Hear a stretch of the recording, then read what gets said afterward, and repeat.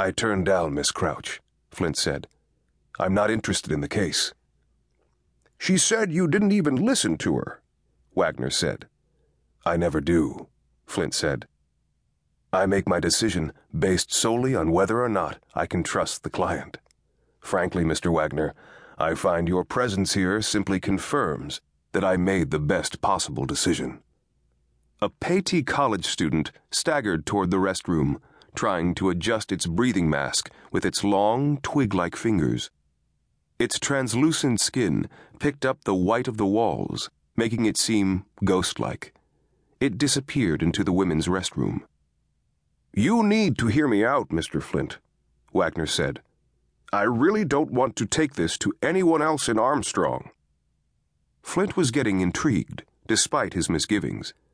Because someone else, you have to figure, would already know the rules of whatever game you're playing. Wagner sighed. "Look, Mr. Flint, I really can't go into why we want to hire you here. Let's just say there are some legal reasons that have nothing to do with your competence that make it imperative that we work with you." Flint raised an eyebrow. "That's a new one." Another Paytee slunk toward the restroom, obviously looking for the first Paytee. This Paytee had its breathing mask on properly, and its skin didn't pick up as much white from the walls. It knocked on the bathroom door with the tips of its long fingers, then said something that sounded like a cross between a sigh and a groan. Peyton was hard to understand in the Paytee's natural environment.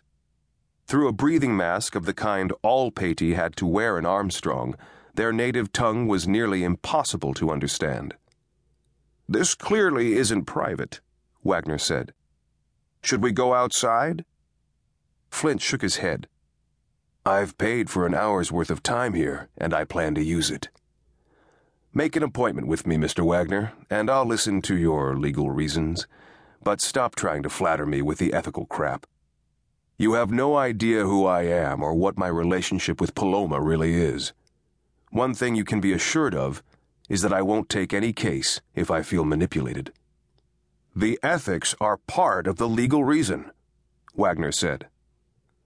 The Paytee knocked on the restroom door again, then pushed it open. A series of chirrups resounded from inside as the door closed.